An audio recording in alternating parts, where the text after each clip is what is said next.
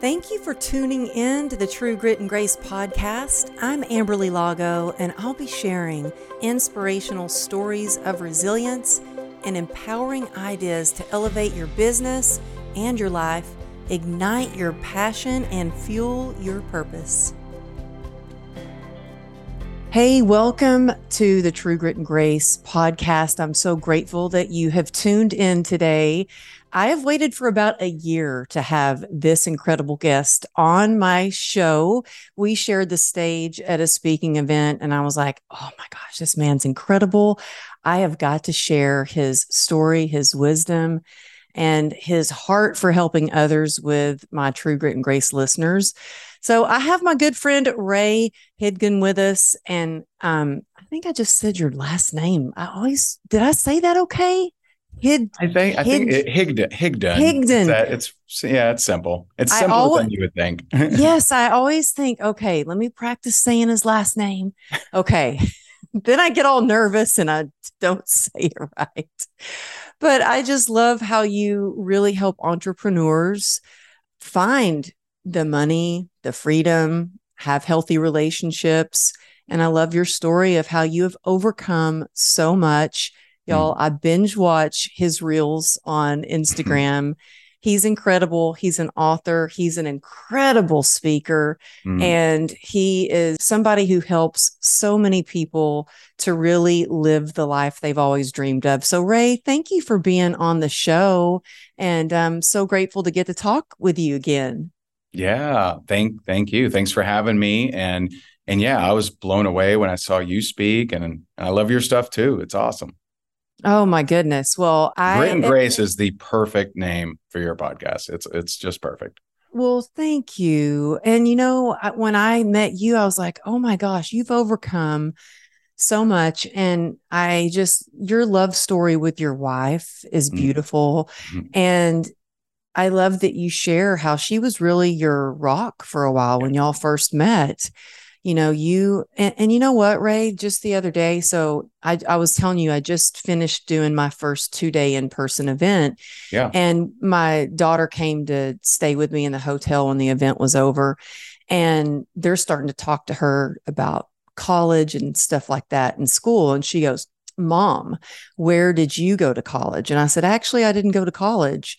She goes, oh, lame. And I'm like, well, to do what I do, you don't need to go to college. I was like, if you want to be an engineer, you want to be a lawyer, a doctor, then you need school. And one of the things that I love that you share is how you didn't finish high school on time. You didn't finish college, I don't think. Nope. And yet here you are, a freaking multimillionaire, successful badass doing your in-person event. I was like, oh, I just did my first in-person event that was 2 days and I had 35 people. And you're doing one with Joe Dispenza's one of the speakers, and expecting thousands of people online and hundreds in person. And so I'm amazed with you. But before we get into how you did it, I would love if you shared kind of where you came from, because you come from some trauma and abuse that you've overcome. So can you take us back to, I want the listeners to understand, because if they're stuck in a place where they're that victim, that they know that they can be the victor of their life. So I think probably the best way to share it is my really deep journey began really about 3 years ago. Was it just 3 years ago? Well, the deep inner journey. Okay. I overcame a lot of financial stuff, but the really deep inner journey, just came in the last 3 years. And so, I'm going to kind of reverse flow this story. So my wife and I, we were at a charity event, and one of our neighbors came up to us and said, "Hey, do you see the trip to Belize? They have these, charity events where they auction off, trips, is a very common thing." And I'm like, no. And she said, "Oh my God, it looks amazing. It's a private island. It's 5 couples only. It's a private jet, a private chef." And my wife is like, "Who?" She's all excited and everything. And in my head, I thought, I hope we don't get that. I just had like a sense of like terror. It just sounded terrible to me. And on the way home, I'm like, what the hell's wrong with me, man? I should have the reaction like Jess of, woo, like that sounds amazing. And so something that we teach is pluck the weeds. And pluck the weeds is a concept of look at every area of your life and see what's incongruent with who you want to be. Mm. And so I had found a weed. Like I had this something. What the heck was it? And so I have a friend of mine who's a hypnotist and therapist, and I'm like, hey, can you help me figure this out? And he helped me remember something that I had blocked in the third grade. I was in a very abusive home from kindergarten to sixth grade. Kindergarten to sixth grade, very abused home. And I remember in the third grade, and I'd blocked this out, but he helped me remember this.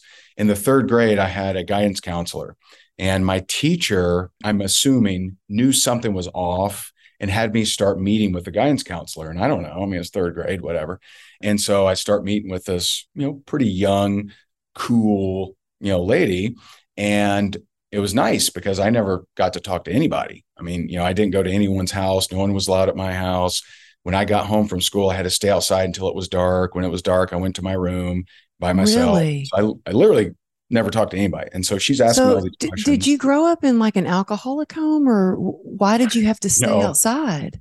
Um, I mean, my guess is just I think my stepmom despised me and my mom, and the like Oh, just thinking oh, about my mom so much that she just didn't want to see me. Like I was maybe oh, disgusting to her would wow. be my guess. And so I start sharing some of the things, with the guidance counselor. Eventually I trust her. I start sharing and, sharing how, hey, some days I was, coming to school wearing a turtleneck because the claw marks on my neck were so deep. Or how one time I was not feeling good. I had some kind of stomach bug or something and threw up in my cereal. And then when I refused to eat it, I was stabbed in the chest. And so hardcore stuff, not great. And I share these things with her. And it actually felt good to talk to somebody for a change. One day I show up and it's her, my dad, and my stepmom. And she proceeds to tell them everything I've ever told her because she thought they were too outrageous. The stories were too outrageous. And I was just crying for attention. And so But that, how could you even make something like that up? You know what I mean? Like yeah, such I, vivid you know, description. yeah, I don't think, I really think she thought she was doing the best thing. I'm not mad at her or anything like that. But that number one was a bad day, as you can imagine. Number two, that was the day I stopped trusting anybody. Mm. And when you don't trust anybody, you show up in a certain way. So going back to the Belize trip, that was like prison. I would have to open up. I would have to talk to people. I'm literally on an island. I can't escape. Because in the past, I would go speak at an event and then rush back to my hotel room because I had such social anxiety. I remember Hmm. hyperventilating at Funnel Hackers Live. I'm about to go on stage and I'm in this lobby with a bunch of people. I start like hyperventilating. I'm like, what the hell's wrong with me, man? And all of that is when you don't trust anyone, you don't let them connect with you. And so I saw Jerry Seinfeld share this on a special. He said, you don't understand. I can speak to all of you, but I can't speak to any of you. He said, when I come off stage, like I'm not who you think I am. And that used to be me. I used to really struggle with that. And I had to become aware of, how was I showing up and me being so afraid of being betrayed again. And that was a big breakthrough for me on coaching others because I now know that, others also created a meaning that they've been carrying for their entire life. Hmm. And if you can help them with becoming aware of how they're showing up, they have a possibility of change. Wow, that is so powerful. And it's so, I'm so glad you shared that because there was someone who just attended my event and she was having major anxiety before the event. And she was messaging me like, I'm not sure how I'm going to be able to be around that many people. She's Mhm. actually used to being around one person at a time. And she's like, I'm not sure. And I said, hey, they're lovely, amazing, passionate, faith filled, heart centered women. I said, I think that you're going to like them and they're going to love you. I said, but why don't you just give it a try and take breaks when you need them and I'll Yeah. understand. But by the end, it was great. By the end, she was there and she actually messaged, I wish the event was longer and we had one more day. But Nice. it's interesting, and I feel the same a lot of times when I go speak at events. I need my pride. I do. I love people and I love being Yeah. one on one and on stage, but I really need some downtime by myself after an event. Are you like that? I definitely used to be. I really don't Mine's more have. about energy. Like I need to Yeah. get energized again. Yeah. And you know what, Ray, when we were on stage at Steven's event and we Yeah. were standing in one place, that's the hardest thing for me, to stand in one place with my leg and the Yeah. CRPS. And I like to forget that I even have that, but boy, it lets me know. Yeah. And I started getting anxiety actually on Mm. that stage and looking for places to sit because I was like, I don't know how much I can stand in this one spot. Wow. So I think mine is more about recovering, letting the pain subside a little bit, because once Sure. I'm done with stage, like the adrenaline is left the building and the Yeah. pain starts to return. But that is so interesting that you used hypnotherapy and a therapist to like help you see where that was coming from. And I think that's something we all should do, is like, where is that reaction coming from? What's the root of that? And I would love to talk about your daily ritual and what you do, because what you shared, I was blown Mm. away. When did you start meditating for an hour a day? Do you still do that? Do you still Oh meditate yeah. for an, Oh yeah? yeah. Yeah. I mean, I'm trying to remember. Because I've changed some things over the last little bit. I'm probably close to 2 years that I've been meditating every day. And I mean, in the beginning, I just couldn't sit still for 5 minutes.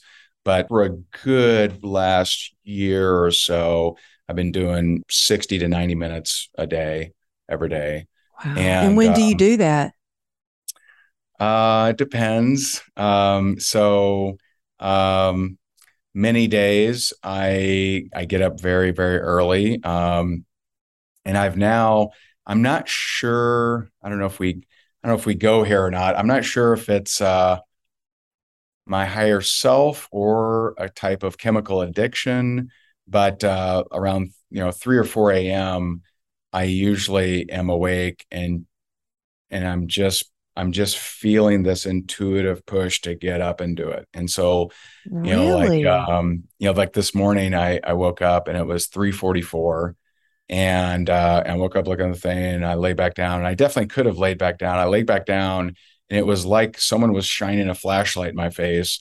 And I think that sometimes when you go into this kind of practice, you get different signs, and you just get different nudges, and interesting things happen. And so most mornings I'm up, around before 4:30 usually.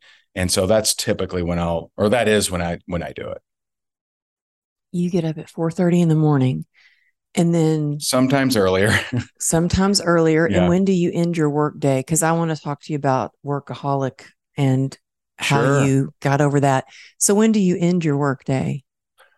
I mean, that depends. So usually how most of my mornings go is I get up, 4-ish, whatever. I do meditation, I do a morning journaling, and I go to the gym. And that's, that I'm usually done by like 6:45, 7 a.m.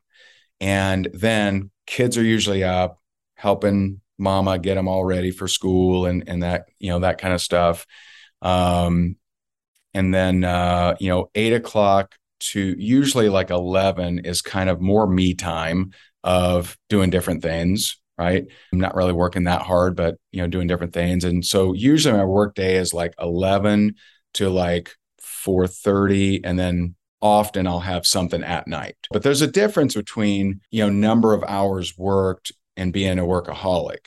For me, being a workaholic was constantly thinking that the work I was doing was going to make me feel better. And it was a coping mechanism of me not feeling good about myself, and that the only way for me to feel good about myself was to be doing something. And you'll see this with people, like if you're at a family reunion or a family gathering, there's usually one person that's doing all the cleaning, right? Like they're cleaning up, they're gathering stuff, they're doing stuff. And they probably don't know it, but they're doing it to avoid connection. They're doing it because of a self-worth issue typically. It's the same thing, just on a different scale. I mean, I've had clients that do $20 million a month, and but they struggle with their relationships, they struggle with their parenting, and so they're not fulfilled. And like Tony Robbins says, success without fulfillment is the ultimate failure. And so it's that I thought my first $1 million year, that'll make me feel good about myself. My first $1 million month, my first $1 million day, and none of those did anything to make me feel better about myself. They hit numbers and I got praise and people, seemed to like it, but it didn't do anything for me to make me feel good. And so that's a different journey. That's an internal journey. That's the journey no one wants to do. It's one thing to do videos when you don't feel like it. It's another thing to dig in and say, who am I? How do I think, act, and feel? What is my personality? What is my state of being? How do I react to life circumstances? How do I show up? That's a very, very different dive. And most people don't want to do that dive. They'd rather learn a tactic. They'd rather learn a strategy, right? And a tip, trick, strategy. Like this is the tool. Oh, if you just do these 5 things, everything's great. But yeah, I'm sober. So I went through the 12 steps of recovery. And part of that is really digging deep and doing your personal defects, where you look at all the things, all your shortcomings, and you really figure those out. And it's funny, my husband and I were just talking this morning. We were sitting at the table eating, talking about fulfillment. And I'm like, well, honey, what fulfills you? And he was like, well, you do, but you're not doing it lately. And I'm like, well, no one can fulfill you. You need to find your own fulfillment. He's like, don't you tell me that. That's why I married you, And so we were going back and forth. But when did you know, oh my goodness, I think I'm a workaholic? Because I remember when I was, oh gosh, I got a problem. I think I'm an alcoholic. That was when I was like coping, trying to use alcohol as medicine after being diagnosed with CRPS. And then I'm like, I don't want to slip into replacing that with being a workaholic. When did you realize, gosh, I'm a workaholic? Like I'm just like counting on these numbers and constantly thinking about work and using that to, I'm going to feel better when this and that. When did you realize that? I think I realized it when I started becoming more aware of how I showed up as a parent. And I didn't have a great model, I didn't have a great example. I don't remember my dad literally ever playing with me. And so I didn't have a great model. When I would go to play with the kids, roughly 3 to 4 minutes in, I felt just the compulsion to look at my phone, or I got to do something or whatever. It was like that all the time. And so I bet a lot of people listening are going, that's me. Yeah. I always felt the need to be doing something. I have to be doing something. I have to. And so like the people, when you are scared of connection, because the conclusion I drew, and this is what happens, is people draw a conclusion and they create a meaning and a paradigm as a kid, and it just carries with them their whole life, but they're never aware of it because it protects itself. It hides itself. And so when you are scared of connection because of past betrayal, you just think everyone's going to betray you. And so if you think everyone's going to betray you, then just don't let anyone in, and it won't hurt when they do. And so that was even showing up even with my kids, which is absurd, which is unfair to them and unfair, to me too. And so when I realized that, I'm like, okay, I got to work on this. And the best thing that helped me with that, two things. One, meditation, certainly, right? To calm those brain waves, to calm that monkey mind, to, tame the animal. And two, morning journaling. So you mentioned, the 12, I haven't been through the 12 steps, but you mentioned the 12 steps and finding your defects. The way that I do a morning journal, I find yesterday's defects every day. And so I do an audit. So there's four components to the morning journal. One, just how am I feeling, right? How do I feel today? Number two, how do I not want to show up today?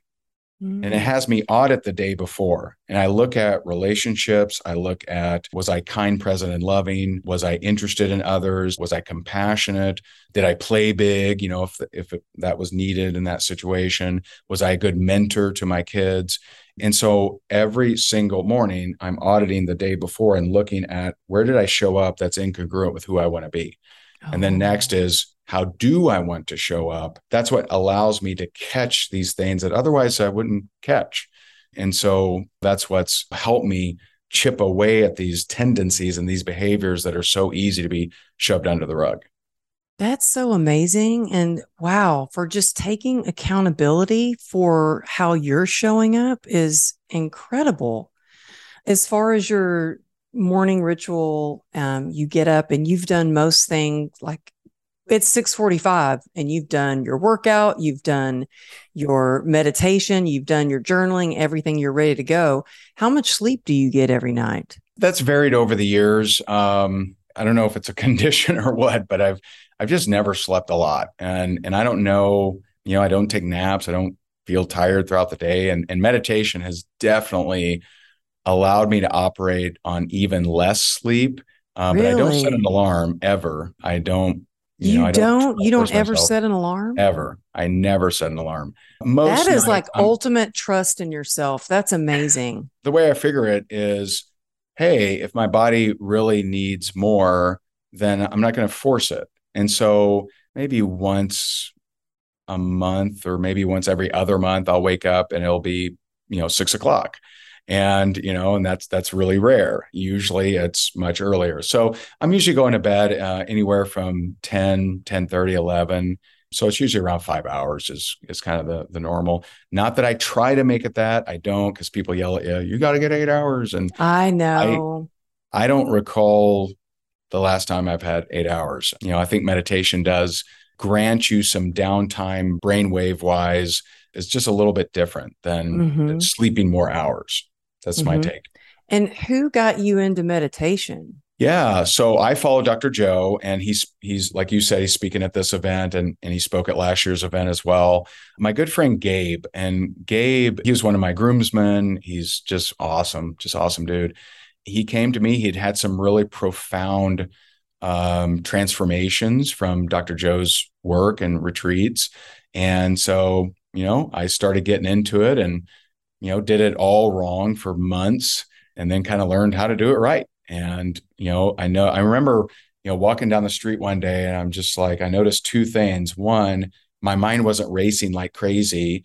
And two, I just felt lighter. I just felt like, Really? I don't know, I just felt different. And people started telling me, they're like, well, you seem different. Like, what, something's changed or something. And I noticed I started getting less irritated. I started getting less anxious, less agitated, and just, things just started improving. And so I'm just very, very grateful for Dr. Joe and all his work, and my friend Did Gabe. you do meditation when you first started, guided meditation, or did you just go, I'm going to close my eyes and meditate? How did you get it? Like, how did you start? So I started with Dr. Joe. I pretended to meditate years ago, and I didn't really know what I was doing. So I didn't really. So I That's started with amazing. Dr. Joe. He has a morning meditation on like iTunes, and it's like 23 minutes. And about 3 minutes in, you're supposed to sit up, right? And so about 3 minutes in, I'm doing this, I'm stretching, I'm standing up, and then I lay down, right? And so like I'm a wreck, I'm an idiot. And I tell my buddy, I think like most people, the conclusion that most people draw is I tell my buddy, I'm like, hey man, I don't think I'm cut out for meditation, man. I think it's just this guy in meditation. I don't think. And he just started laughing. He's like, of course. He says, you have to tame the animal. And I'm like, what? He said, you got to tame the animal. You got to tell the animal, the body, that you're sitting today. You got to tell the mind, the animal, that we're doing this meditation.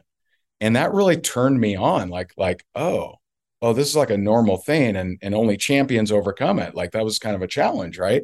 And so now I've done, 4-hour meditations without moving a muscle. And so, it's something that, like most things, or perhaps all things in my life, I started off doing terribly and doing all wrong. And just with enough stubbornness and enough desire to improve, I've gotten a lot better at it. I'm stubborn and I have a desire to improve. So I know that I'm going to go listen to Dr. Joe Dispenza on iTunes and start that tonight. Yeah. And it is guided. It is guided. You asked that question.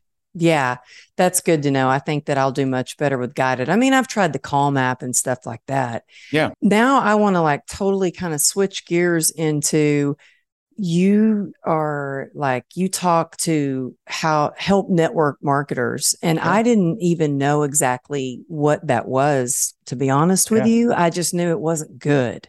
That's what I had always heard. Oh, It's not good. It's not good. Yeah. Stay away. MLM. Yeah. Oh, stay clear of that, you know. Yeah. But now I actually take a product that I didn't even know it was an MLM. My girlfriend gave it to me. I'm like, hey, I love this. Yeah. She's a nurse. I'm like, well, she retired as a nurse. She's totally doing this business now. Yeah. And by the way, a millionaire from it. Yeah. But she was like, oh, that's part of my business. And I'm like, okay, whatever. What is it? Just, can you give me the link so I can order more?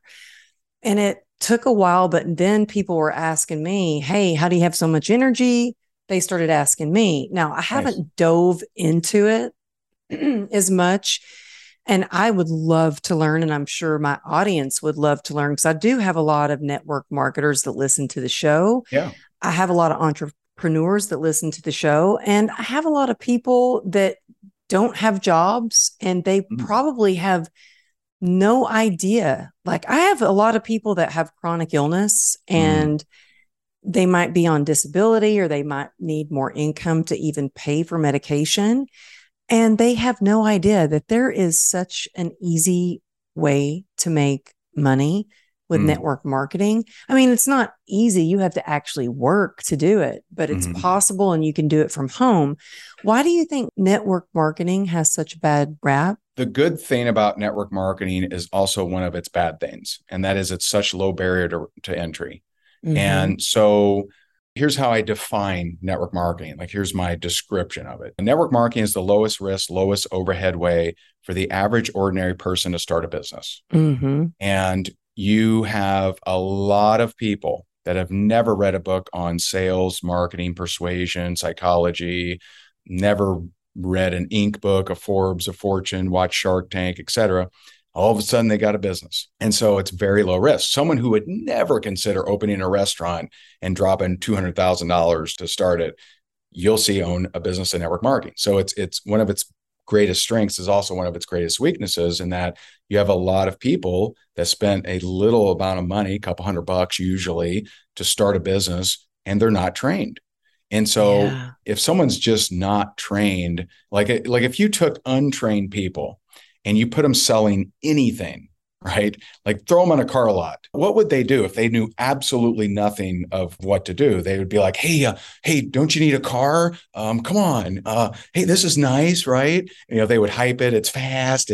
They would hype it. It'd be a weird process. And you'd be like, what is going on here? Instead of getting to know their customer and ask questions about what they need, or building a relationship with them. Yeah. And so, but there's many things I love about it, but one thing I really love is that it's a gateway drug. There's a lot of people that go on to be massive successful outside of network marketing that got the bug in network marketing, such as Tony Robbins, such as Jim Rohn, such as you can list out. I know so many people. They got into network marketing. Maybe that was or wasn't a fit for them, but that's what gave them the bug of self-development, of improvement, of understanding cash flow and passive income and sales and marketing. And so the reason it gets such a bad rap is because of network marketers, not because of network marketing. And so no one is offended if they really think about it of, wait a minute, you're going to pay me to tell people about a product I like? No one's turned off by that, but they're turned off when it's hyped. When someone says you don't have to sell anything, you can make a bunch of money and we don't use the term easy, but we say simple. It's a simple process. Yeah, that's a better word. Not Yeah, easy because necessarily, but easy simple. is tough, right? It's tough to say that because there is no business that's easy. Every business, Mhm. you're going to have to roll up your sleeves and go to work. And some businesses will have higher overheads, restaurants. So, you're looking at hundreds of thousands of dollars. I had an advertising franchise. It was 40 grand to start and a few $1,000 a month. And, to use a name no one had heard of, but whatever. And so with network marketing, for example, we have 2 speakers at our event that earn over $10 million a year and from network marketing solely. And, they started for a couple $100. Now, they did the work. They did a lot of work. That's my good friend that got me into network marketing. She worked hard in the beginning to get her leaders underneath her or on her downline. I'm learning all the lingo, Ray. Learning all the lingo. But yeah, I have so much to learn about it. I'm so new at it and there's a lot to learn, but you give such good strategies. But what you said, like there are so many people in the self-development, a lot of speakers, a lot of big names out there that they got their start with network marketing. I know a lot of them that got their start in Beachbody and for sure. It's something that I'm very grateful for. I mean, that's what pulled me out of foreclosure. After I lost it all in real estate, no one was hiring. I was in the state of Florida. And what year was that? That was 2009. So I'd lost everything in the real estate crash. Went through a divorce, sleeping on my buddy's couch.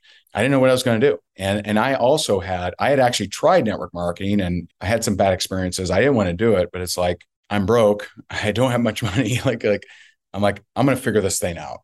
And I went on to become the number one incomer of that company. And so I'm very grateful for it for my thing. I no longer build a team, but I do coach and train a lot of network marketers.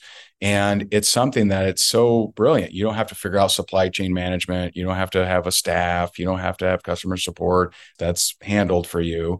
And so there's so much you don't have to figure out. You just have to do what you would have to do in every other business, which is learn promotion, marketing, sales, follow-up, all the basics you have to learn in any other business you start anyway. It's just you have all the risk in all those other businesses. Like I'm sure that, you have salaried people you take care of and, we have 6-figure a month, salaries that we pay out to people as well. And we're very grateful to be able to do that. You just don't need to do that with network marketing because the majority of the, all the shipping, all the comp plan stuff, all the supply chain, like all that stuff's done for you. And so we don't think it's for everybody because if you're easily offended, you're going to struggle with people hating on you, and some people will. I had spoken at a book club for a network marketing company, and I guess somebody that was in network marketing was using me to say, "Hey, take this product. It cured Amberly Lago of CRPS." And so they reached out to me and said, "Hey, I heard that this product cured you." And I was like, well, first of all, no, it did not cure me. I was like, but see, that's an untrained person. That's an untrained person. Yeah. You really answer a lot of questions about how to do better in sales. What do you think is your number one tip for people who, let's say they're trying to sell an energy drink? What is the number one tool you could suggest to them to do to start to sell that product online on social media? Yeah. So if I'm limited to one tip, I would say no. Give us more then. But what's your top tip? I'll give you 2 things. Okay. First will be most direct to your answer, and that is instead of marketing the what, right? I have this thing for sale. Okay. Instead of marketing the what, think about the who. Who might take this or who might get benefit from this? One of my mantras is help the person you used to be. So if you have a product and that product helped you have more energy or sleep better or whatever, think about the person you used to be and create content that would turn them on and help them, right? Versus be so focused on pushing the what. I have this thing Yeah. for sale. Yeah. And It's like when so, people have some fancy drink and it's just the picture of them and the drink. yeah, Like, that's all I am now. drink this. Yeah, This that's is all I this is am. It's just just, me. yeah, this Um, is me. This is I'm the product. That's it. yeah. But instead of, yeah. And so instead, just think about like if I sold a something to help with sleep, right? I would think about the person that struggles with sleep. And I would create content to turn them on and have them start watching me, and we start connecting. They start asking what else do I do? And that's how I'll make a whole bunch of sales without having a video that has me popping the pill or whatever. Mm-hmm. So that would be one. And then number two, just in general, is something network marketing and sales in general is not magical or mystical, right? It is numbers, and so pipeline, what is your pipeline? How many people are you talking to, following up with, setting appointments with, et cetera? How many people are you doing demonstrations for, sending samples to, et cetera? And that's true of any performance-based thing. There's a pipeline. So a lot of times, especially in network marketing, I hear this because people aren't trained like this. And they'll say, well, I don't know why I'm not making money. And I'll say, okay, how many people last week did you ask if they were open to taking a look at your product, service, or opportunity? Well, none. Okay, well, how much money should you be making? It's like, you ain't talking to anybody. If my wife's, she's a realtor and she does luxury real estate here in Naples. And if she took all of her business cards and signs and shoved them in the garage and never talked to anybody, she ain't making any money. There's no mystery. Mm-hmm. It's not like, oh, well, what happened? She got her license. Well, yeah, she did, but she also speaks to humans and she tells them, I'm a realtor. Are you looking to list your home? Are you trying to buy? And so you have to ask people questions. You have to let people know. And in the absence of leads, you have to be doing the prospecting. And so people will fall in love with the idea of doing viral videos and everything. And hey, for some that works out. But in the absence of leads being generated, you got to go beat the bushes. You got to go make it happen. You got to go reach out to people. And so pipeline is absolutely one of the dictators of your success. Oh, I love that. Now I know you have 4 P's in Yeah. creating success. And you have watched my stuff. Oh yeah, I'm telling you, I'm obsessed with your stuff. You're amazing. Can you briefly go through the 4 P's? Yeah. So the four You P's, talked about the pipeline, pipeline. pipeline's one of them. Okay. And Right. so wait, I'm sorry, and I want to be real clear on this. So the pipeline is you are giving your products or services away. Do you give it away? It depends on the Maybe. company. Like some companies, that doesn't make any sense, right? It's a service or something like that. Yeah. So pipeline is very simple. How many people are you talking to, following up with, setting appointments with? And then from there, it may vary, right? Mm-hmm. So how many Mm-hmm. people are you asking the question, are you open to taking a look at what I'm doing? Right? Are you Okay. open to taking a look at what I use for weight loss or energy or Yeah. sleeping or It's whatever? so funny. So we did a walkthrough. We just bought a house. We're moving also. So I just got home from my No, event and we're moving at the of same course. time. And our AC broke. And so yesterday was kind of like crazy when I got home. We are doing a walkthrough of our new house and we met the owners of the house that we're buying. And we're talking. My husband is off with the husband, and I'm talking to the wife. And I love what I do. So I'm always talking about what I'm doing. So Sure. even here, we're buying a home from this couple, and we're supposed to be walking through the house and going over like how you turn the screen on in the cinema room and all the media room and all that. I'm just like, so, asking her personal questions. And I was telling my husband, I said, oh, yeah, telling him details about her, like childhood and stuff. He goes, Mm. wow, she really did open up to you. And I'm like, oh yeah, I think she'd be great for my mastermind. I was really trying to like Nice. develop that lead for my mastermind. I love it. But that's how you never know when you're going to meet someone. It could be in Yeah. the elevator. It could be at something that you Yeah. would, and it's through social media or in person or Yeah. yeah. So I love the pipeline. Sorry, I just had to No, say no, that. no. So pipeline is one. Yeah. And so because of your story, I'll put the next one is the second P is position, right? Position is very important. It's understanding where your prospect is. So you didn't start the conversation with, hey, we're really excited about moving into your house. And, I got a mastermind. At all. I just let her, she talked and I asked a lot of questions. Weird. Yeah. Hey, would you be interested in joining my mastermind? See, that makes no sense. It would make no sense. But some people do that with network marketing. They call up their friends and they're like, hey, I'm doing this new thing. You should totally do it.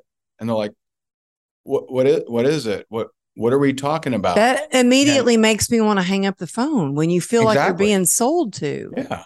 And so understand that everyone starts at position 0, meaning you don't know if they're open to learning more. You don't know if they're interested. You don't know if they have any inkling of what you're doing or wanting what you have.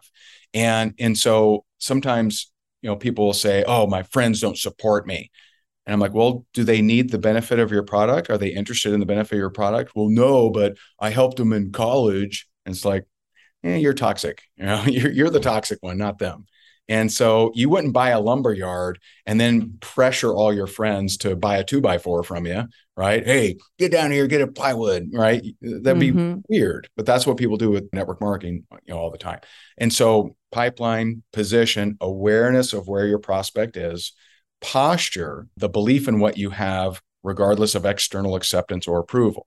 So a lot of people fall out of the game when someone shoots them down.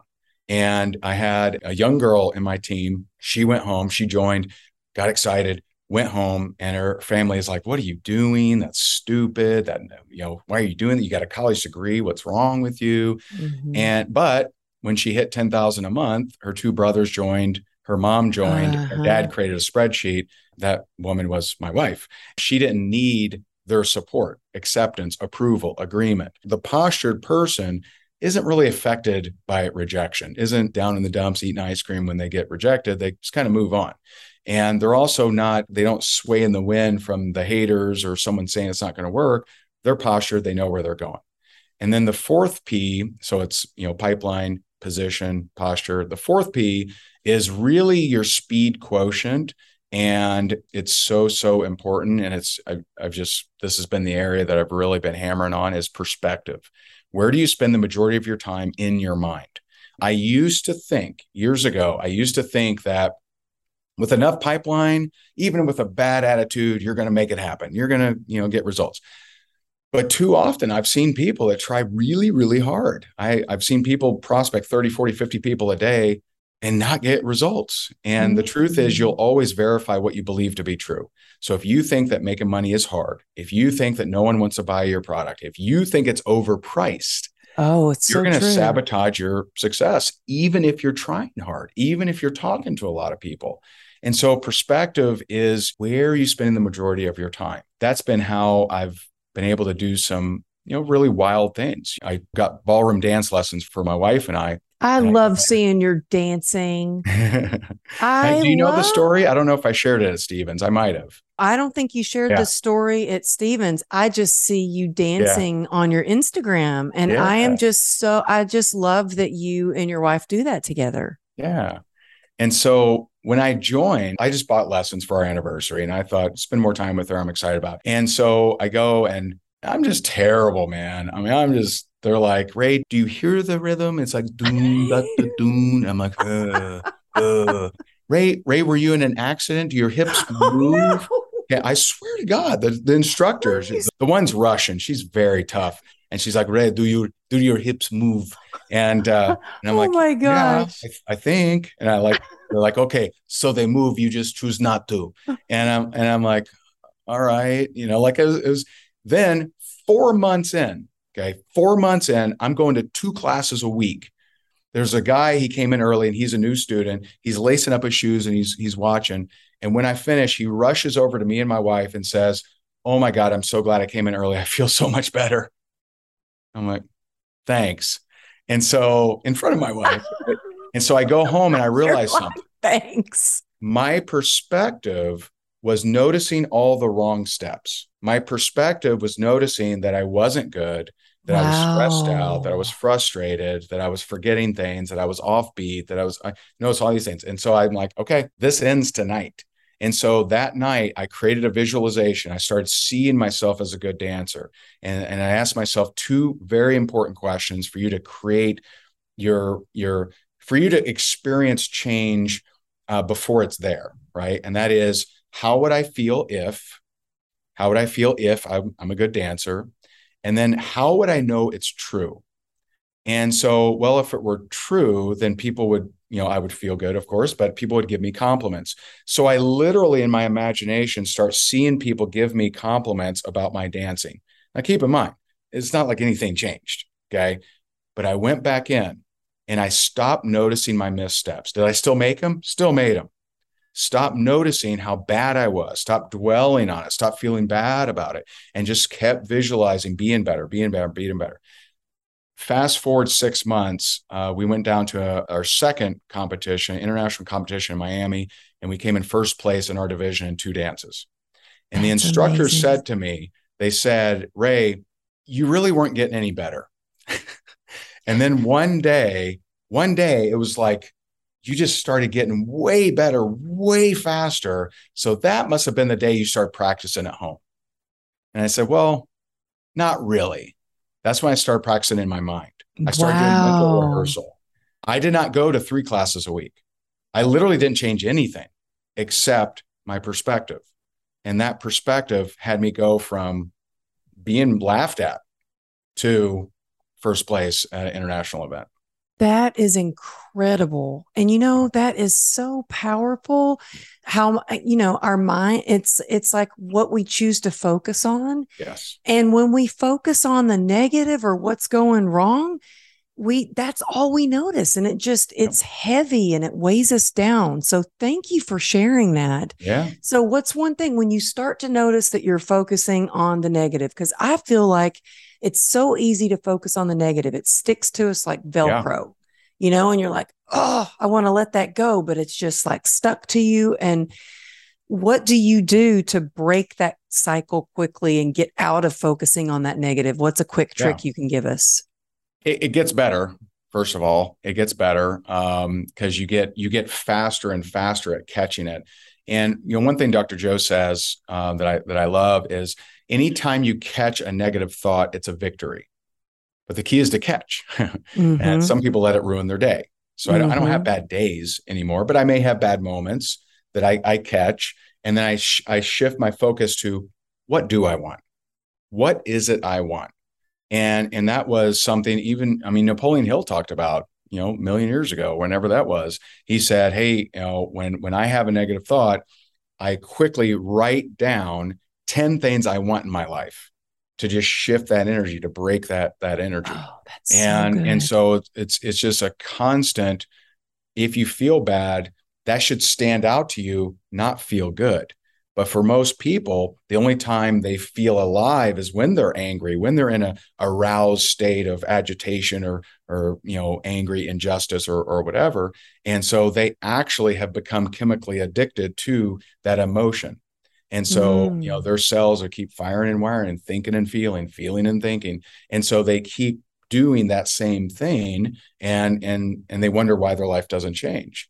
And so the step one is just awareness. And if you can catch, hey, I'm in a bad mood right now. If you can catch that, that's power. That's a victory. Now you can say, okay, what is it that I want? What can I do? What is it I want in my life? How can I progress toward that to break that pattern?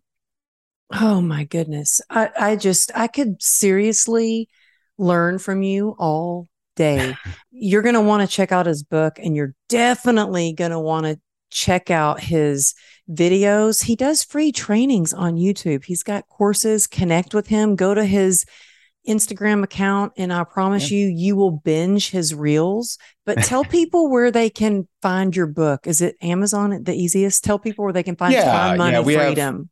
Yeah, our latest book is Time, Money, Freedom over there on Amazon, and yeah, like you said, we put a lot of stuff on social media, Instagram and YouTube, and yeah, I hope this was helpful, and that's the goal for everything we create, to help people to make a difference. Yes. And I would love to try to get to your event. You've got Yeah. this huge event coming up in October. And one of the things that I love, besides, getting to hear you speak and Joe Dispenza and so many other amazing speakers, is you're having like a costume part too, where you get to dress up. But tell people, where's the best place they can find out about your event? Yeah.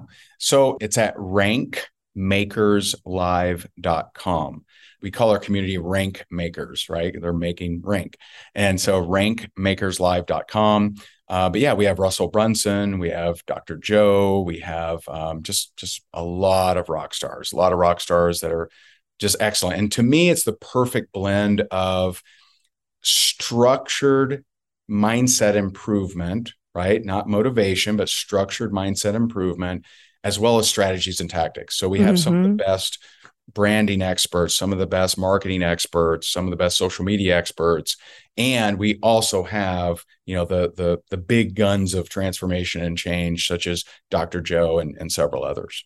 Oh my gosh, it sounds amazing. Yeah. So yes, y'all go check it out. And also, if you're on a run and you're listening to this, you can find it in the show notes. We'll be there. All of the links will be in the show notes, so you can get his book, follow him on Instagram or YouTube, or get to his event. Ray, thank you so much for being on the show. I've always, since the moment I met you, been fascinated by your story and all that you share. And I'm so grateful to finally have you on the show.